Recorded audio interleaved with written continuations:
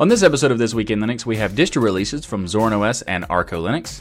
We're going to check out the latest releases from core projects like Mesa, QEMU, DXVK, and D9VK. The RISC-V Foundation has decided to move their headquarters out of the US. Microsoft has announced Teams for Linux, while Canonical has announced their sponsorship for a WSL conference. Later in the show, we'll take a look at a text editor called Textosaurus, the latest deals from Humble Bundle, and we got some good news regarding Disney Plus on Linux. All that and much more coming up. I'm Michael Tennell with Tux Digital and the Destination Linux Network, and this is your weekly source for Linux good news.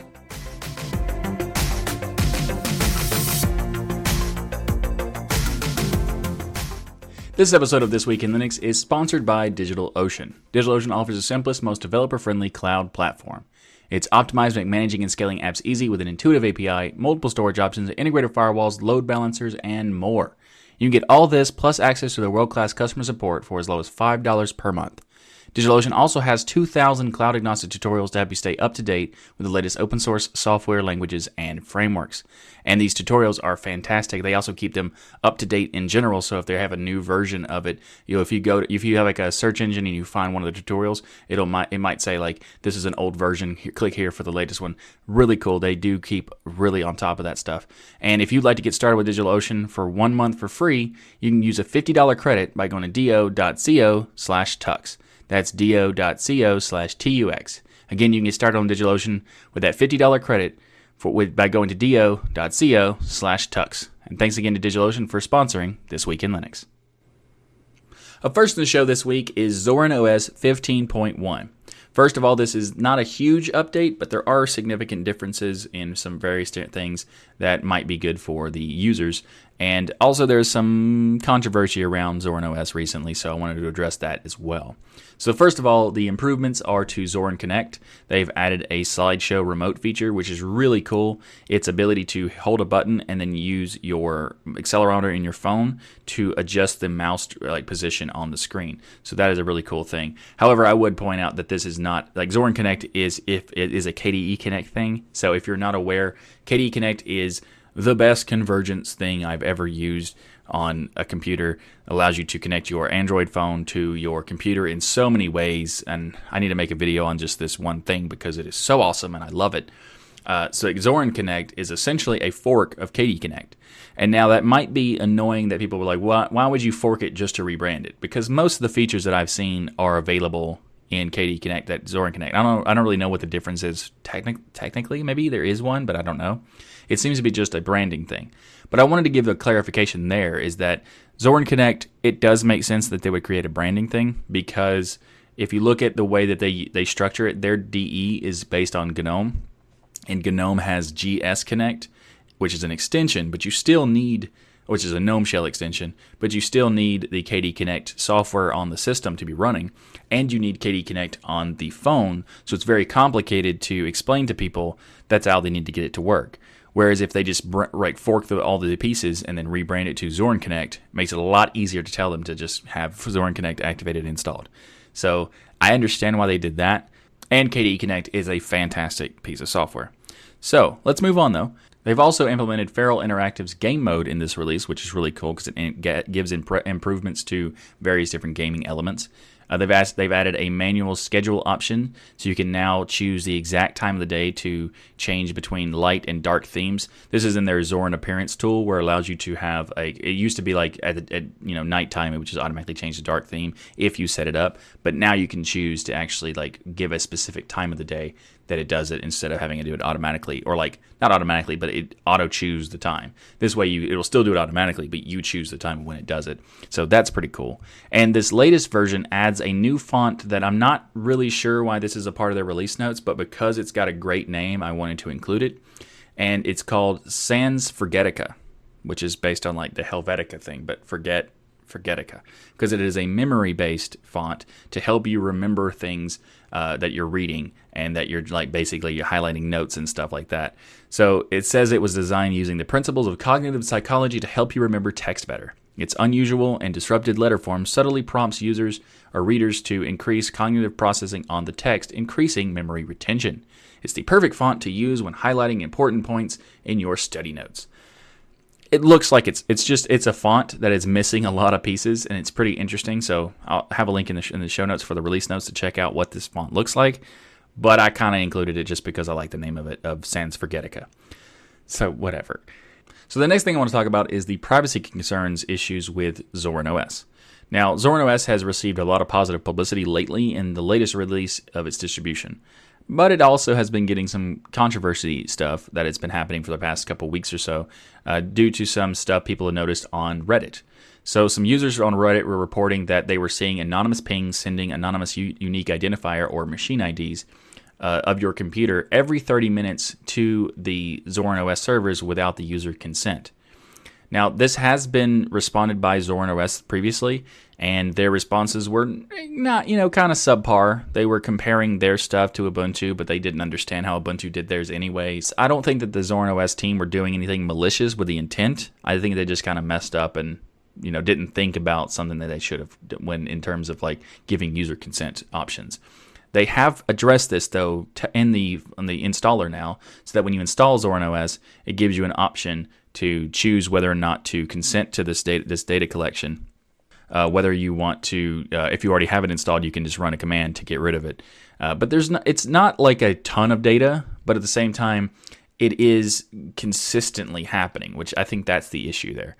So here's the data here's the stuff from their privacy policy page says when you're using Zorin OS, your computer may send us a ping, which it will. I say may send, which only includes the number of users, anonymous users of that particular installation, a anonymous identifier for the installation, Zorin OEM partner batch if applicable, and your OS version on an hourly basis. That part is the weird part.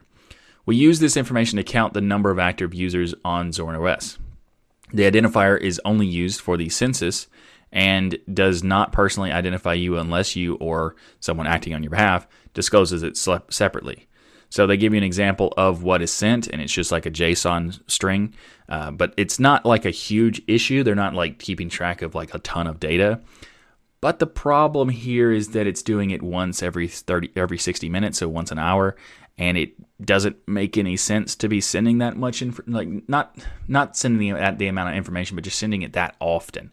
Because if all the information you are getting is that the stuff that you're listing, then that stuff is not going to change every hour. There's no reason to be getting that information all the time like that. At the most, I would say that once a week is reasonable, but I would even say that's not even necessary, because I think that you should do it where every time you connect to the server, as the user connects to the server, then the server can request that information. For example, if once you're installing it, request it, or request it when you're doing an update. And you don't have to ask for permission every time. If you give permission the first time, that should be okay the next times. But only do it on updates. That way, when you are connecting to the servers, that is when they're doing it, rather than this constant every hour thing. Just seems super excessive. They haven't addressed this, and hopefully, if Zorin is watching this particular episode, they will address the issue with the once an hour thing. Maybe there's a reason for it to be done that I'm not seeing. So if there is, please let me know, because I would like to know what that might be. So if I find out more information about this, I'll let you know in a future episode. But this is kind of nice because they have fixed some of the issues that people had with it not being able to change, to consent or not. And now that they have done that in the installer, they've also made it possible if you can just run a command to remove a particular package, it will also disable that as well. So if you already have it installed, you can do that as well. I wish they would be more upfront about that part. So if you already have it installed, you're not going to be notified about it in the installer because you already installed it, and you're not going to be notified on the system to make that decision. So you'd have to check, and if you go to their blog post or blog site, they don't actually talk about this problem whatsoever. Like if you go to their blog site, there's no reference to this controversy whatsoever, and I couldn't find it on their Twitter account or anything. There was a blog post on another site that they did an interview with, and it's in their privacy policy, buried down in there. Not buried, but really far down. So that part is kind of, it's kind of bothersome a little bit, but it's not a huge issue. It's just something I want to let you all be aware of. And this also brings up a topic about, or a conversation over opt-in versus opt-out, and whether if it's moral or ethical to do so, to have an opt-out in some way. So this is an interesting debate that we had on the DestinationLinux.network forum. You can go there and join that conversation. We also had this conversation on the Destination Linux podcast on episode 152, as well as I think another previous episode. I don't remember which one it was. But in the community feedback, someone wanted to talk about this particular issue, and we talked about it in episode 52. So that's going to be coming out pretty soon, so be sure to check that out.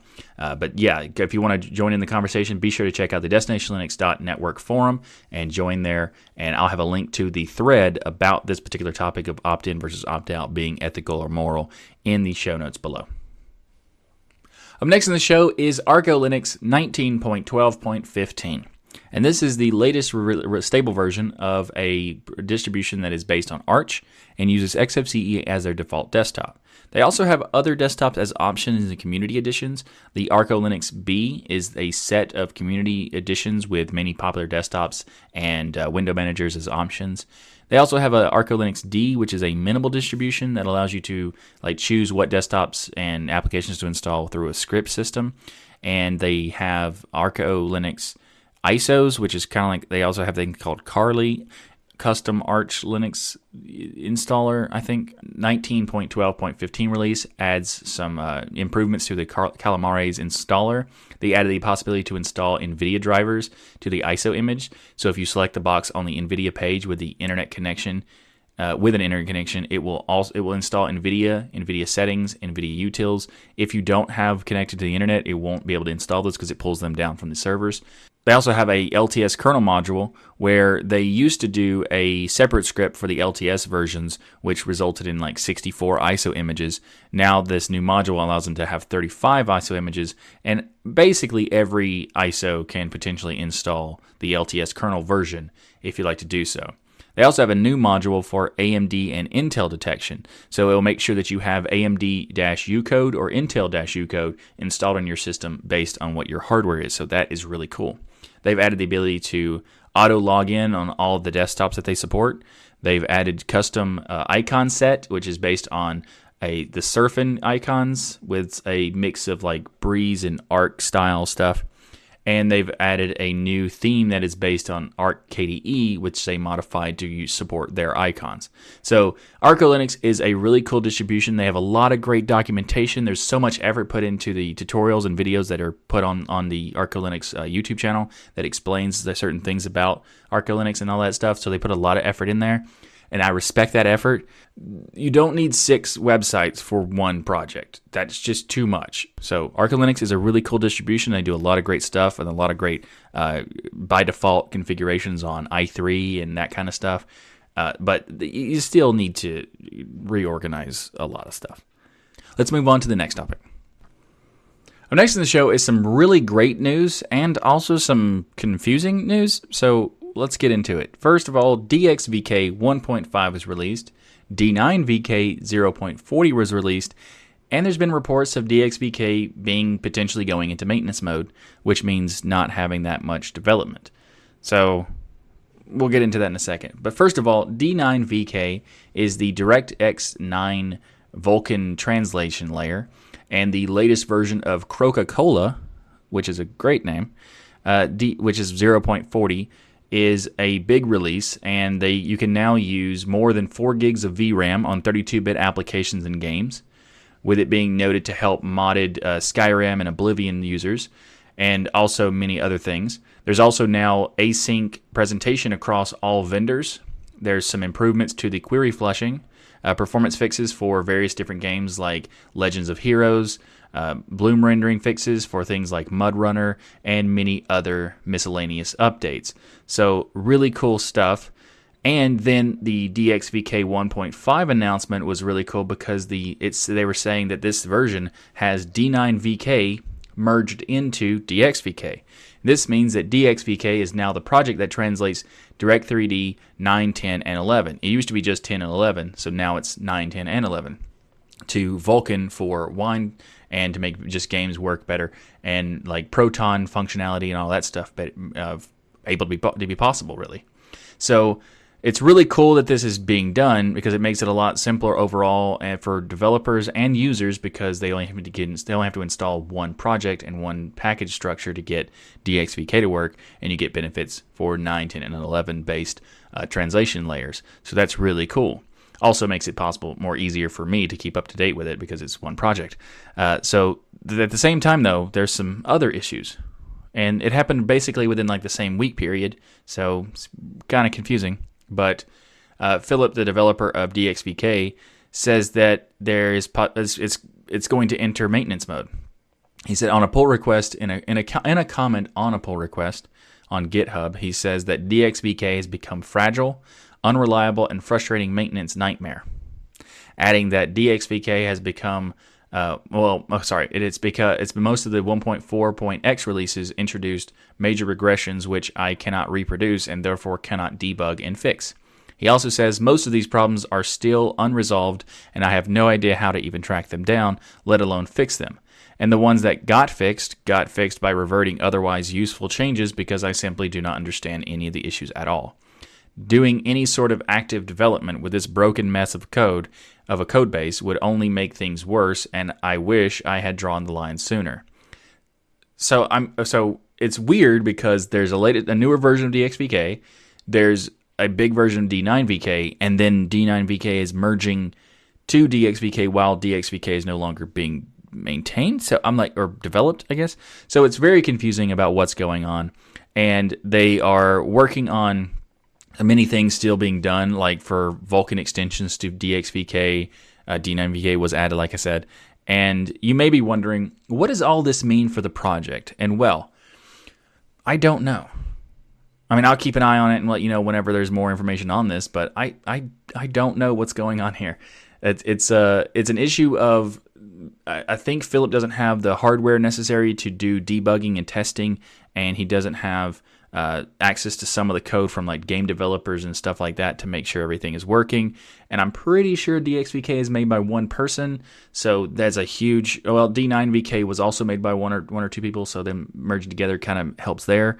But it's not a huge project made by a lot of developers, even though it's a very fundamentally important project that is basically the backbone in conjunction with Wine to make Proton work. So Wine and DXVK are very vital for Proton. So it is an important project, and it would be a shame to see it go away. So hopefully there can be more people who jump on the development for DXVK, or hopefully Valve will do something about making it work better. Because Valve does actually have, I think he's an independent contractor for Valve, Philip is. So hopefully Valve would be able to hire some more developers to make it more able to be maintained better, or not better, but less work on Philip, because it seems to be like a lot of work, or in the very least have donate some hardware to him or whatever. I don't know what's going to go on here. Hopefully nothing bad. Hopefully DXVK project pushes through and thrives, because it is a very important project, and I think that it would be a big shame if it was going away, because it also basically would mean that Proton goes away. So hopefully that doesn't happen. Best of luck to DXVK and D9VK developers. And I'll keep you up to date as soon as I learn more.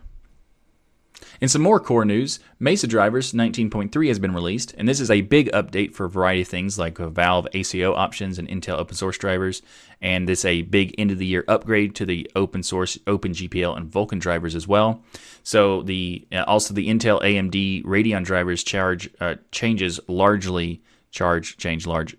dominate the work of this, but as they mostly do, but there's also a growing number of embedded driver changes and other enhancements.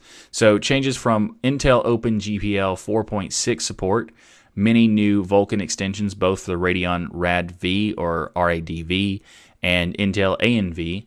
Initial Intel Tiger Lake support has been added, and the Valve ACO backend for RAD-V is mainlined.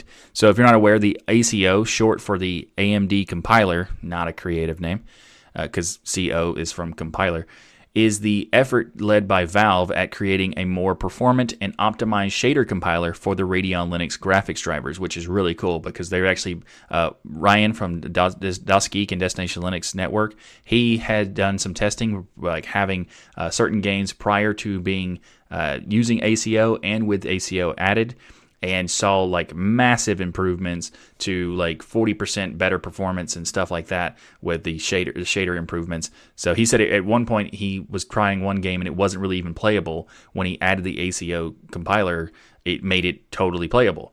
And that is fantastic. So there's a lot of potential. So that's why the ACO thing, while seeming not to be that big of a deal, like how is an optimized shader compiler important? That's why. Sometimes it can actually make a game not only more performant, but actually run. So really cool that Valve's doing that, and also great to see it in the Mesa 19.3. Also, AMD Navi 14 support has been added, which means it has support for the new Radeon RX 5500 XT. But unfortunately, the Mesa drivers of 19.3, they're not available with the new, like, unless you have a rolling distribution, they're not available. Or unless you have something like Pop! OS that updates the drivers really quickly, you're going to have to wait a little while to get these. Depending on what your system is, it might be from 6 months to 2 years, depending on how often you update and how often your distribution updates. So hopefully that's pretty soon. And if you do have one of these pieces of hardware, you might want to check out something that's not one of the LTS styles.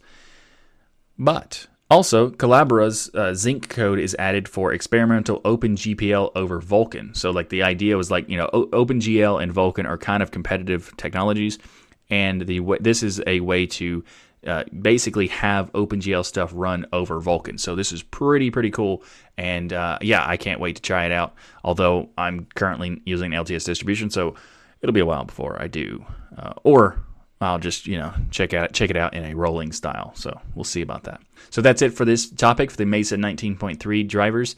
And if you'd like to learn more, I'll have a link to it in the show notes below. Up next in the show is the latest release of QEMU 4.2. Now, QEMU is an open source, part of the open source Linux virtualization stack. Actually, it's pretty much a key piece of the virtualization stack.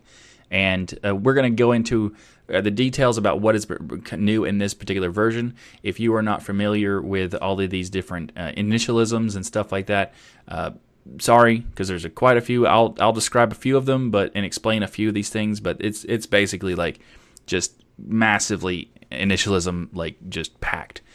So support for Intel AVX 512 BF16 extensions have been added. BF16 is bfloat 16. The latest updates of all the CPU models now have TSX extensions disabled by default. TSX meaning transactional synchronization extensions. This is because of the recent TSX async abort vulnerability, which is also called the zombie load variant 2, and better performance for tiny code generation or TCG emulation of ARM cores. Another QEMU 4.2 performance improvement can come from the gcrypt and nettle libraries, where QEMU can now use the library's own XTS cipher mode and can result in a big performance boost for AES, ETX, or XTS encryption, particularly if you're using something like LUX disk encryption while also running that under QEMU. The LUX block driver now supports full pre-allocation, and support for QEMU on ARM can now run more than 256 CPUs.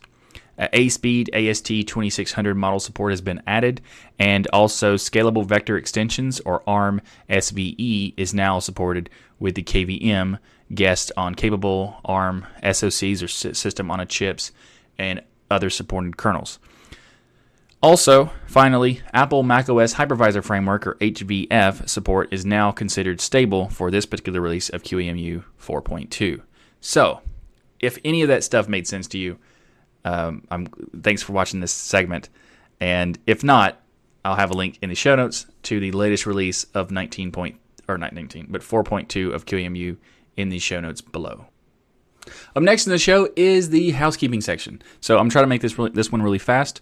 We have a quick correction for Firefox. Firefox 71, I said that picture-in-picture mode was not available in Linux, and technically speaking, the Mozilla release notes does say that. However, you can do some tweaks in the config section and get it to work. I have a link to a tutorial for that, so just quick note there. Also, if you're not aware, we have an audio feed for RSS feeds that you can subscribe to. You can also subscribe in whatever podcast app you want. And let me know if you have any podcast app that doesn't have support for the show. Like if you search for it and don't find it, please let me know about that. We recently got informed that there was one platform that we weren't on that I thought we were on. So definitely, if you do find out an issue like that, please let me know, because I would like to fix it and have the show on everything. So if you find something that is not on, please let me know. Also, be sure to become a patron if you would like to get any patron-only reward tiers. You can be a patron on Patreon or sponsors, and both of those get the same level of rewards. So whichever one you want to choose is be great, and you get access to unedited versions of the live stream when I do those live streams, access to live streams that are not necessarily available to the public, and also many more things. I have a link in the show notes to both of these. You can also be sure to check out the segment index that we have in the show notes, as well as the description of the video, and also the podcast chapters and bookmark stuff. You can switch around to different topics whenever you want to, and also be sure to go back to the previous topics if you decide to jump around. Go back, watch the whole show. It's important. It's for the algorithm or whatever. I don't know. Anyway. Also, finally, the Destination Linux Network is the network that this show is a part of, so be sure to check that out by going to destinationlinux.network to find out all the other content that's available, and be sure to join the Destination Linux forum, because the Destination Linux Network forum is kind of like the hub of all of the community. So go check that out and become a member there, and you can have conversations with all the creators on the Destination Linux Network and all the other community members as well. So be sure to join that, and let's get on to the rest of the show. Up next in the show is politics. Yay! RISC-V Foundation says they're going to be saying goodbye to United States as their headquarters. So the RISC-V Foundation wants to ensure that universities, governments, and companies outside the U.S. can help develop open source technology, and due to some political decisions based on the U.S. government doing things like blocking certain countries and certain companies in certain countries being able to use certain technologies and certain trades and stuff with other companies that are in the U.S., it's just a mess. And the RISC-V Foundation decided that they don't want to be a part of that, and they're going to be moving their foundation to another country. So in an interview with Chief Executive Callista Redmond and with Reuters, I think it's Reuters actually. Anyway, she said that the Foundation's global collaboration has faced no restrictions to date, but members are concerned about possible geopolitical disruption. It says from around the world that we've heard that if the incorporation was not in the U.S., we would be a lot more comfortable. Redmond said the Foundation's board of directors approved the move unanimously. So if you're not aware, the RISC-V Foundation sets standards for the core chip architecture of RISC-V and controls who can use the RISC-V trademark on products, similar to how other organizations do this for Wi-Fi and Bluetooth. But it does not own or control the technology because it is an open source, architecture. And more than 325 companies or other entities pay to be members of this RISC-V structure, including U.S. and European chip suppliers such as Qualcomm and NXP Semiconductors, as well as China's Alibaba and Huawei. So understandably, there's going to be some issues with the members if they're not going to be able to support the architecture that they're members of. So it makes sense that they're going to be moving, and it also makes sense where they're moving to, because a RISC-V Foundation will be moving to Switzerland instead of the U.S. They haven't said exactly when, but fairly soon, because they've been working on the transition for about a year or so. Pretty quick after this whole nonsense with the political stuff happened. So politics. Up next in the show is a cross-platform text editor based on Qt or Qt and Scintilla. I don't know if I'm saying that one right, but the other one is Qt, by the way. And this application has a really fun name called Textosaurus. It's just fun to say, and it aims to provide a similar workflow to Notepad++. It has configurable toolbar, configurable icon themes, and has configurable color schemes if you want for the editor, and a variety of different other stuff, including fundamental pieces like code folding, syntax highlighting, support for external scripts, and it also has some pretty cool stuff like a cross-platform plugin API.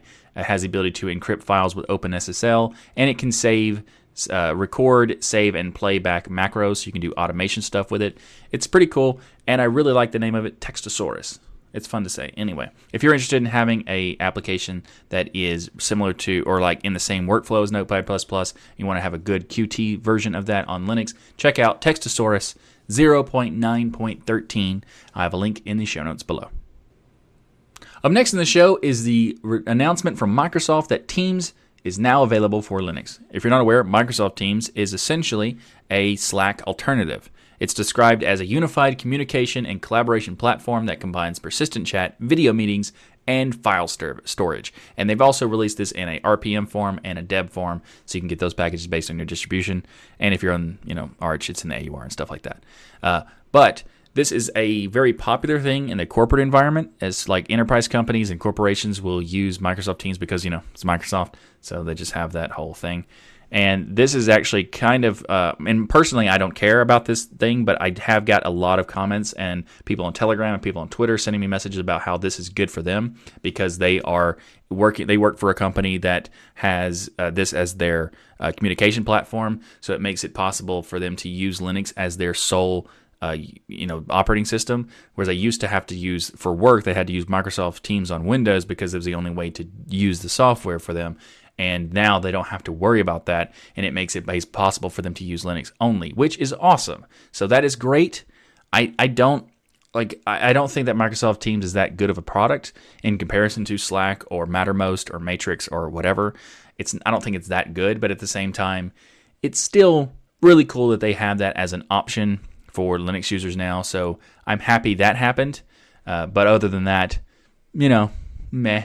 But at the same time, I would say that it'd be really cool if this is kind of like a predecessor to Microsoft Office being available on Linux, because this is technically a part of their Office suite. So if this is a first step to that happening, that would be fantastic.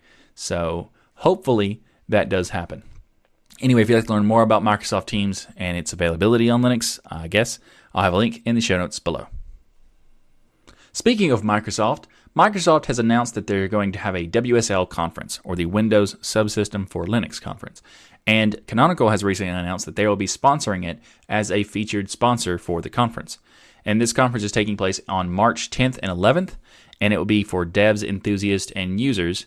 And they're going to have confirmed talks from Canonical's Hayden Barnes, who works as a developer advocate for Ubuntu on WSL, and also Ben Hillis, lead software engineer of Windows Subsystem for Linux at Microsoft. Kayla Cinnamon, Cinnamon is an awesome name for a last name. Anyway, project manager of the open source Windows Terminal app. And Jinming Wu, lead developer of WSL Utilities package for Ubuntu and others, and a lot of other speakers as well.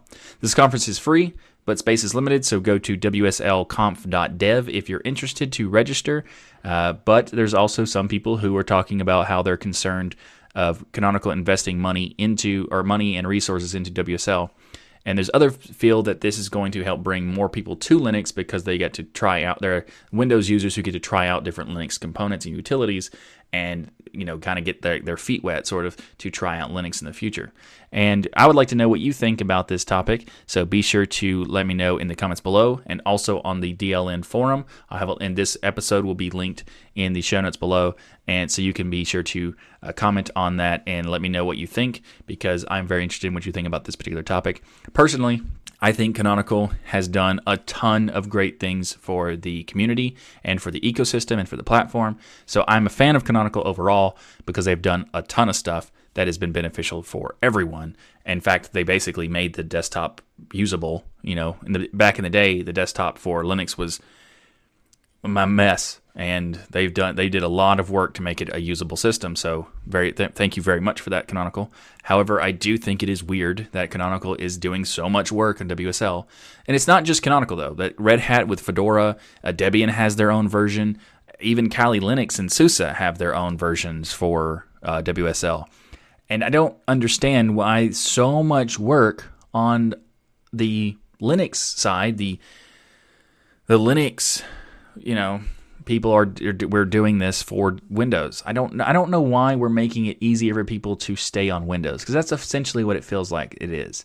Because why would I understand why Microsoft is doing this, because of course Microsoft is doing it, and I'm pretty sure that Microsoft is paying these companies, or at least some of them, to do this work. But why are we wanting this to be happen? Why are the companies doing it? I just want to know, because it doesn't seem like a reasonable thing. Because if someone is a Windows user and they get the WSL and they're like, oh man, I can't wait to use all these tools. Well, they could have just used Linux anyway, anytime. But now they don't have to, because it's available to them now. So yeah, there might be a small percentage of people that go from ever trying Linux stuff, getting it and go, oh, I wonder what else is next.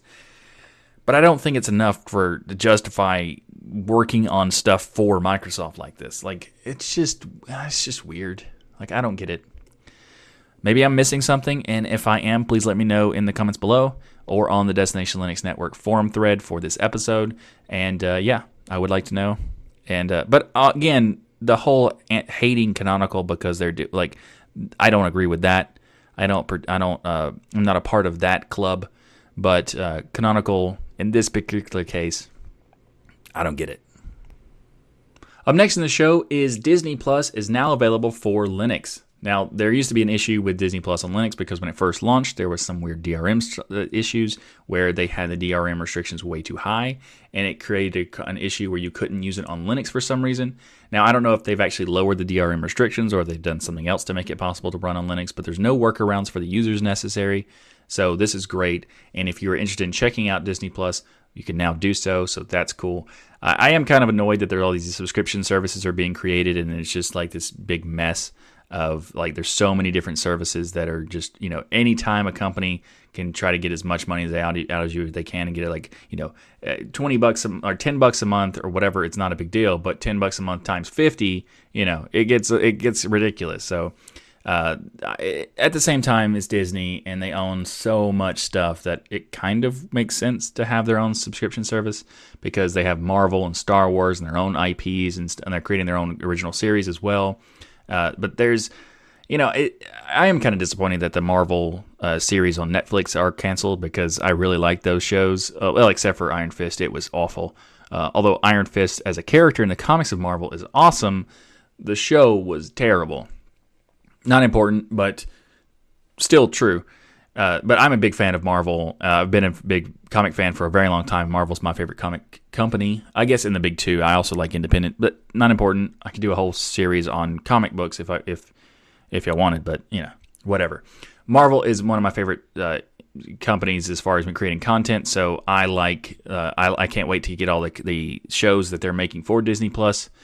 So I do have Disney Plus, even though I don't really want a new subscription service, but I also wanted to check out The Mandalorian for Star Wars, because as a fan of Star Wars, well, the original trilogy, because the prequels were just garbage, and the newer versions or the newer movies are, well, one, Force Awakens was mediocre, wasn't terrible, but it was basically just a rehash of New Hope, and then they made The Last Jedi, which was just nonsense. They didn't even understand who Luke Skywalker was, so having Mark Hamill play a character that's not remotely like Luke Skywalker was so weird. The name was Luke Skywalker, but nothing else was.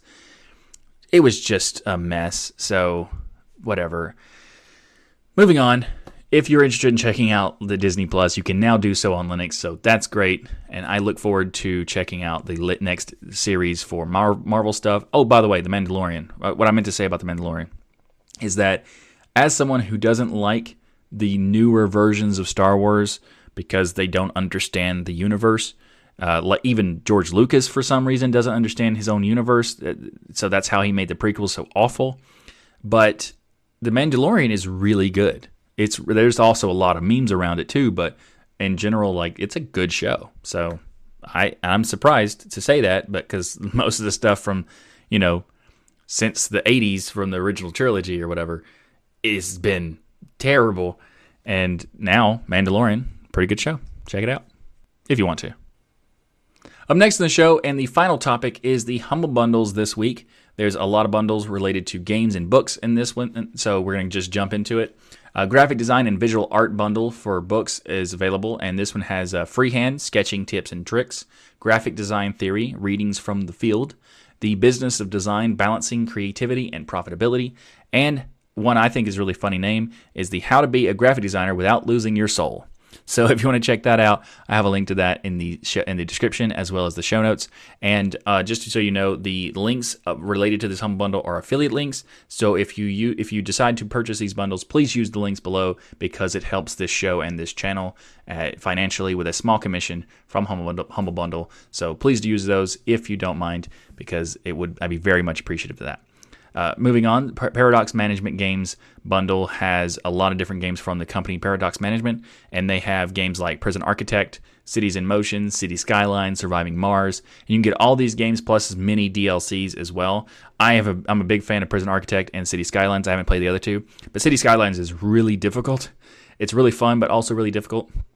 To me, because I'm not really good at sim games, but it's essentially like you build your own city and you kind of try to you're like the mayor of the city sort of, and you like to make decisions based on like different where schools should be and all that other stuff. Really cool idea. So if you're into that kind of game, check that out. So the bundle is really cool because they have a lot of DLCs as well for all the different games.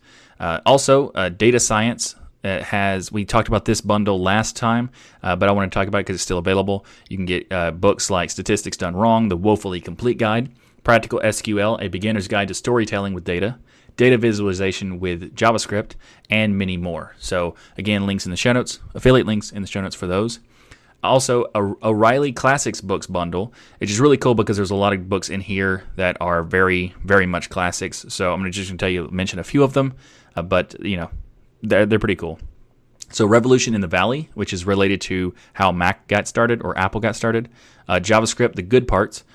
Programming Perl, Java in a Nutshell, SSH, The Secure Shell, Definitive Guide, Git Pocket Guide, Hackers and Painters, and the classic from Eric S. Raymond, or ESR, The Cathedral, and The Bazaar. So those and many more are available in this bundle. So if you would like to check out any of these bundles, be sure to click the links in the show notes and the video description, as they are affiliate links, and it would be very much beneficial to this show if you were to do so. So, yeah. Thanks for watching this episode of This Week in Linux. If you like what I do here on the show, please like that smash button and be sure to subscribe. If you'd like to support the Tux Digital channel, we have multiple ways to contribute via PayPal, Patreon, sponsors, and many others. You can learn more by going to tuxdigital.com/contribute. And if you decide to sponsor via Patreon or sponsors, you also get some Patreon rewards, so check those out as well. Or you can order the Linux is Everywhere t-shirt by going to tuxdigital.com/LinuxIsEverywhere. Or if you're in Europe, you can go to tuxdigital.com/LinuxEverywhereEU for shipping inside of Europe. We also have ways to contribute without any cost to you by using our affiliate links. You can find links for places like Private Internet Access, Amazon, Humble Bundle, and many more by going to tuxdigital.com/affiliates.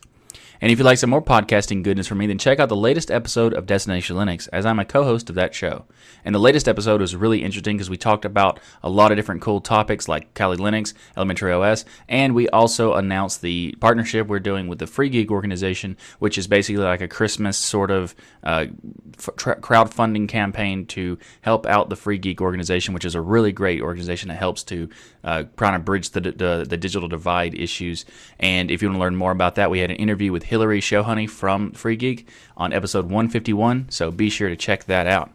And thanks again for watching. I'm Michael Tennell with Tux Digital, and as always, keep using, learning, and enjoying Linux.